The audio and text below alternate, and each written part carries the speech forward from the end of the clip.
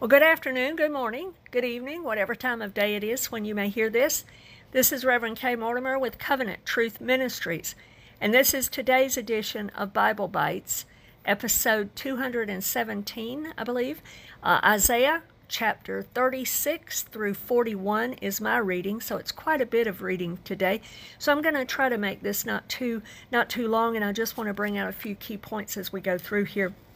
Isaiah chapter 36 and 37 tell us the story again. This is also found in the books of the Kings and Chronicles, but Isaiah is repeating this story. So there's obviously some very important things that we need to understand about this. We're getting into a few chapters where there's some repeats of things that we read in the history books concerning King Hezekiah. And chapter 36 and 37 speak of when Sennacherib, the king of Assyria, came and threatened Judah and Hezekiah.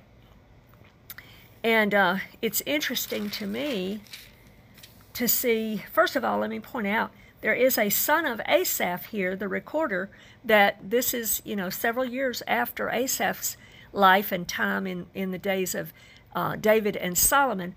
And yet Asaph's descendants are still serving God, and that's just a beautiful thing. And you can find out more about that in the Tabernacle of God, the Tabernacle of David study, that I've done. But I want to talk about these threats that come from the king of Assyria, and he is a type of the devil here, in a sense. We can see a picture of Satan and the operation of his kingdom of darkness, in a sense. And so you'll notice that in verses 4 through 10 of chapter 36, the king of Assyria here is a type of the devil, and notice how he comes to them. In these verses we'll find out. First, he comes with a challenge to their confidence, a question that makes them doubt what they believe and what they stand in. Second, he derides and rejects their confidence, again, to shake them from believing. And he talks about how in verse 5 that the things that they're believing in, the words that they're believing, they are mere words, he says. So this is how the devil operates. The third thing we notice is that they question the person in whom they trust, thinking that it's a mere human, because they're talking about just the Pharaoh, the king of Egypt. Oh, well, don't trust in him. He's not going to deliver you. And so, they don't realize that the children of Israel and Hezekiah trust in a much greater power, not just a human being. Fifth, they say, oh, well, surrender to us and we'll give you something in return. That's in verse 8. That reminded me of when Satan tempted Jesus about the kingdoms and so forth. Then sixth, the Sennacherib's spokesperson even tries to deceive them into thinking that this attack is from God.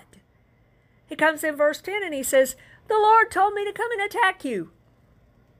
So all of these things are lies. If you'll remember yesterday, we read in Isaiah 32, verse 7, about how the devil tries to destroy people. How? With lies, lying words. And so these taunts are designed to shake them and to make them afraid. In verse 11 and so on, he tries to shake their confidence and the confidence of all the people as well. But the Assyrians, their problem was they underestimated the living God. I want to read to you verse 18 of chapter 36 and show you how they underestimated God. It says, beware lest Hezekiah persuade you, saying, the Lord will deliver us. Has any one of the gods of the nations delivered its land from the hand of the king of Assyria? In other words, he's saying here, the taunt here from the enemy is no other God. He's just like all the other gods, and they can't stand against us. They haven't been able to deliver. Who is this God you serve that's any better than all of the other gods of the people? He tried to put God, the living God of Israel, on the same level as idols, and that does not work. That does not work. But notice here what Hezekiah had instructed them. In verse 21 it says, "But they held their peace and answered him not a word. For the king's command was, do not answer him." Beloved, sometimes there's wisdom in silence, in just being still and not answering the devil's taunts. You take it to God. Hallelujah. You go to God. Find out God's word on the subject. In chapter 37, we see that that's exactly what they did. Now, in verse 1, we see that it was a distressing word. They were upset about it. Hezekiah was upset about it. He tore his clothes. I mean, it was a frightful word. It was a distressing word. But notice what he does. In verse 2, he sends messengers to the prophet Isaiah, and he says, I want to hear what God has to say. I need a word from God. In that day, that was done through the prophets. The prophets stood in the place of God and delivered. When there was a word from the Lord, it was through the mouth of the prophet. In that day. Today, we can go directly to God in prayer and get His word, and it will always line up with His written word, His logos. So Hezekiah sends to Isaiah, and he says, Isaiah, I need to know what God has to say about this. This is what the king of Assyria is saying in chapter 36. That's all of his words. That's what he's saying. He's trying to taunt us. He's trying to shake our confidence. He's trying to scare us into disbelieving that God's our God and God's fighting with us. He says, but I got to know what God says on the subject. And so he sends to Isaiah his written word. Most of the time it will come directly from his written word, and it will be a rhema word for you in that due season. And when you get that, when you hear from God, that's the word you stand on in faith, believing, and declare. You stand on the word of the Almighty God in whatever mandate or whatever situation it is. So even though he was weakened by the news, he needed God's word on the subject. And then God's word, God gives him the word. In verse 6, it says this, and Isaiah said to them, thus you shall say to your master, thus says the Lord. Here it comes. Here's the word. Do not be afraid of the words which you have heard, with which the servants of the king of Assyria have blasphemed me. Oh, they picked the wrong person to fight with. Oh no, God's name was at stake. God's honor was at stake. Oh, you better believe God was going to join in and take care of this situation. And God said, don't even be afraid of them. I'm going to handle this. And that's His word on the matter, and that settles it. When you get God's word on the matter, that settles it, period. Period. Period. And we keep on speaking that word. We keep on believing that word in faith, even if we have to go to our grave believing it. That's what some of the people in Hebrews chapter 11 did. It said that not all of them received the fulfillment of that promise in their lifetime, but they went to their grave believing it because they saw it afar off. And that's the way faith works. Hallelujah. So then, in chapter 37, the enemy didn't give up. Verse 8 through 13, he kept on taunting them. He kept on trying to bring them down with lies. But notice in verse 14, Hezekiah takes their letter that they wrote, spreads it out before the Lord, and he prays an awesome prayer. In verse 15 through 20, I wish I had the time to read it to you. But he appeals to God for the honor of God's name. Beloved, we need to be living our lives and caring about the honor of God's name. It was the honor of God's name that was at stake. It was far more than just an attack against people. They were blaspheming God. They were trying to say, what other God has delivered us? Your God ain't no better than them. No, this was an attack against God's honor. This was an attack against God's name. And he would not let that slide. And Hezekiah appeals to him on that basis. He says, God, your honor's at stake here. Come through for us. Save and deliver us.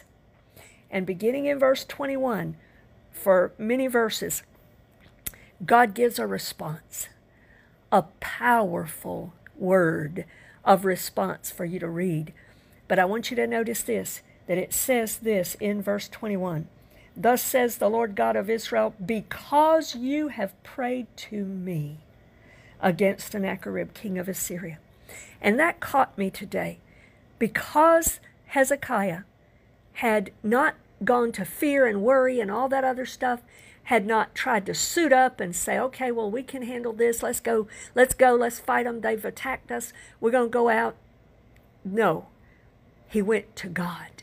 He said, God, you handle this. This is your honor. I appeal to you. You're the living God. Come through for me. Let me hear you. And God's response was, because you came to me, instead of trusting in yourself or others, you came to me, then I'm going to answer you. And he gave him a beautiful, powerful answer here. As a matter of fact, in verse 23, this is a scathing rebuke against Assyria. He picked the wrong person to fight with on that day. Verse 23, whom have you reproached and blasphemed? Against whom have you raised your voice and lifted up your eyes on high? Against the Holy One of Israel. That was God's scathing rebuke against the king of Assyria. Hallelujah. And God was going to come through. And he did. Hallelujah. God's word settles the question every time. And the Lord himself decided he was going to get in this battle. And in verse 36, it says that God himself fought. It says that an angel of the Lord, some may believe that that was the angel of the Lord, possibly the Lord Jesus himself pre-incarnate. Maybe it was an angel, we don't know, but whoever it was, God did the fighting, and God brought the victory. 185,000 killed in one night by one person, one angel. Hallelujah. God was going to see to it. Praise God. In chapter 38, Hezekiah is sick, and he cries out to God. God extends his life here. You can read that also in 2 Kings chapter 20. And he prays to God, and God extends his life in this chapter. And then in verse 9 through 20, I loved it because this was Hezekiah's testimony and his praise to God. But I just wanted to point out verse 15 of that. What shall I say? He has both spoken to me, and he himself has done it. I shall walk carefully all my years in the bitterness of my soul. Hezekiah is saying here, God both says things, but then he does what he says. He answers, and he does what he says he will do. And so then Hezekiah says, I'm going to walk deliberately. I'm going to move slowly. I'm going to redeem the time. I'm going to be careful, sober, and diligent. This word is used one other place in the Old Testament, and that's in Psalm chapter 42, verse 4. When it talks about how they went, it's translated went in that verse, remembering trips to the house of God for worship and having a hunger for God. So to me, this gives meaning to this passage, that we will walk softly. We will be deliberate about pursuing God, hungering for him, and being deliberate and careful with how we live our lives, redeeming each day. Praise God. What a beautiful thought and what a beautiful word that is, that we would walk carefully. Hallelujah. In chapter 39, we find out about Hezekiah's downfall here. This was where he really screwed up. And in his additional 15 years that God gave him, he gave Judah one of their very worst kings, if not the worst, and that was Manasseh. But he also kind of got, I don't know if he got proud, if he succumb to flattery or what it was, but he gets these visitors from Babylon, and so he's, they're praising him and they're being kind to him, and so he goes around and he shows them everything. Takes them into the house of God, shows them all the gold and all the treasures there and everything. And Isaiah warns him then. When Isaiah finds out about it, Isaiah prophesies and he says, they're going to come and take you captive, your descendants. And he even talks about how some of your descendants, they're going to make eunuchs. We see that fulfilled in Daniel chapter 1, because Daniel was known to be one of the descendants of Hezekiah. And so that was fulfilled literally of Hezekiah's descendants. But then notice Hezekiah's words. He says, oh, well, at least there'll be peace and truth in my days. Oh, beloved, may we never fall to that level. And Hezekiah was a great king, but boy, he sure screwed up in some of his last days, because we need to care about the generation coming behind us. I'm not content for there to be peace and blessing just for me. Oh no, I want it for my children. I want it for my grandchildren. I want it for grandchildren and great-grandchildren I'll never meet, perhaps, in this life. I want the blessing of the Lord to carry forward to all of my family. In Jesus' name, may it be so. And then in chapter 40, we read here in verse 3 through 5 at least, possibly some other verses speak to this as well, but definitely in chapter 40, verse 3 through 5, this foretells John the Baptist in Isaiah 40. And John the Baptist knew that this was his life scripture. Now, I believe that there can be life scriptures. I remember when a couple of my grandchildren were born, the Lord immediately gave me a life scripture for both of them, for some of those.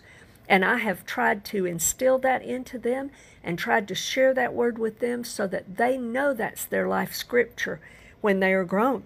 And I believe that's what Elizabeth and Zacharias did with John when he was even just a baby. I don't know how much longer in his life that they lived, because they were old when he was born. But I know that somehow it was imparted to him that this was his life scripture. And then whenever he's asked, okay, well, who are you? Are you Elijah? Are you the prophet? Are you the Christ? Who are you? And what does he say? He says, I am the voice of one crying in a wilderness. He goes back and he quotes his life scripture.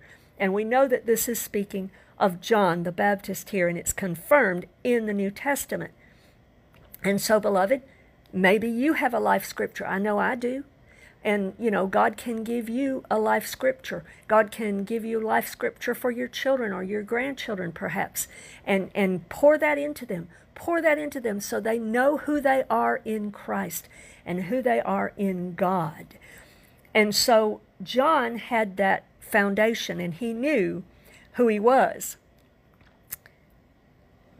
Verse 6, I found it interesting, because, maybe John even questioned himself, and he says, well, what am I supposed to cry out? We know that 3 through 5 is speaking of John. So he says, the voice said, cry out. And he says, well, what should I cry out? And then the next few verses maybe are what John was supposed to say. I do believe that all the way through verse 8, at least, is testifying of the kind of ministry and some of perhaps the word and the testimony and the message that John would have in his ministry, especially at the end of verse 8 when it says, but the word of our God stands forever. That's true as well. But it's the end of verse 9, He says, say to the cities of Judah, behold your God. Because when we come to the New Testament, we read in the Gospel of John, chapter 1, verse 29, where John the Baptist points to Jesus and he says, behold the Lamb of God who takes away the sin of the world. He is showing them, he is pointing to their God. Behold your God. And so he's fulfilling even this verse in that passage. Hallelujah. Then beginning in verse 12, we have a powerful description of God and his superiority. I love this.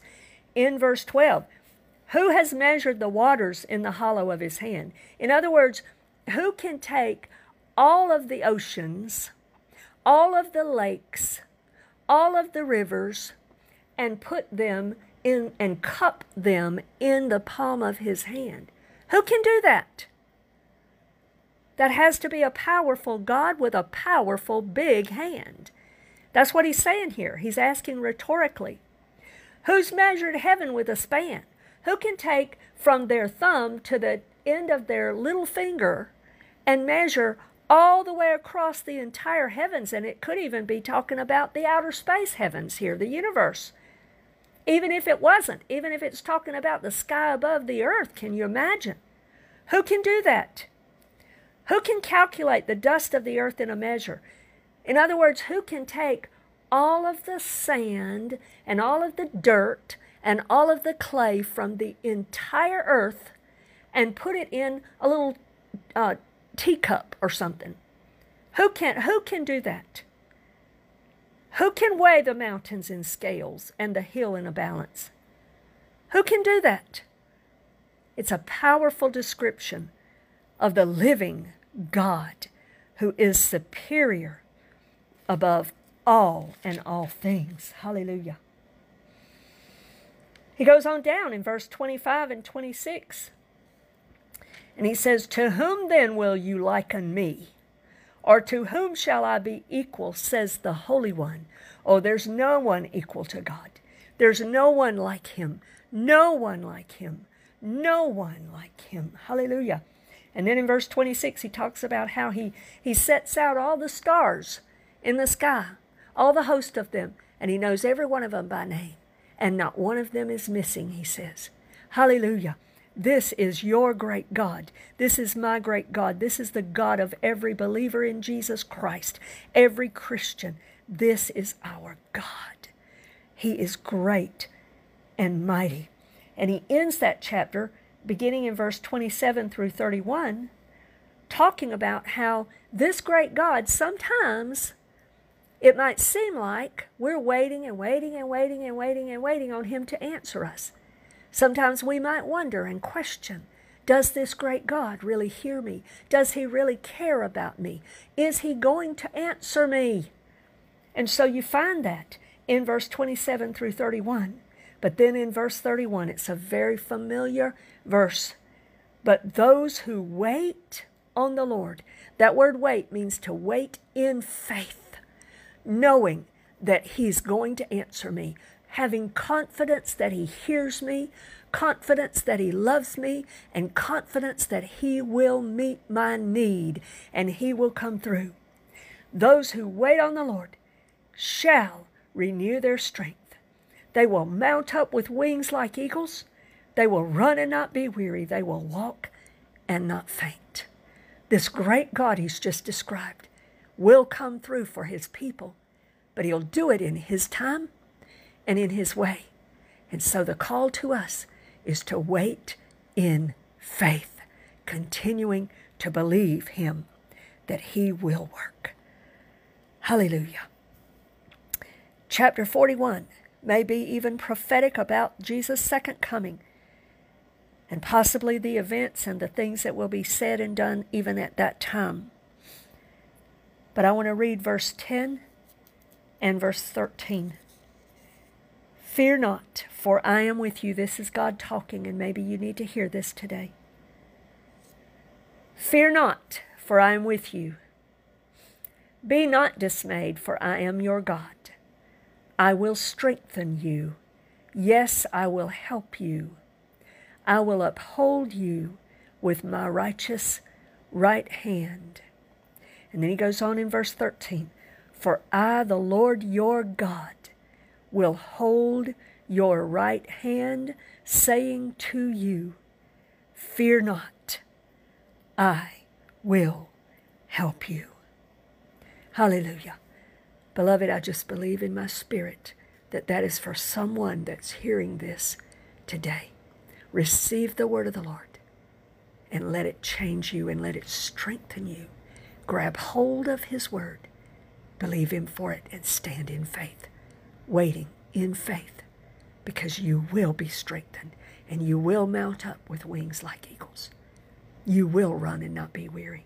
You will walk and not faint, because your God is holding your right hand and upholding you and with you through it all.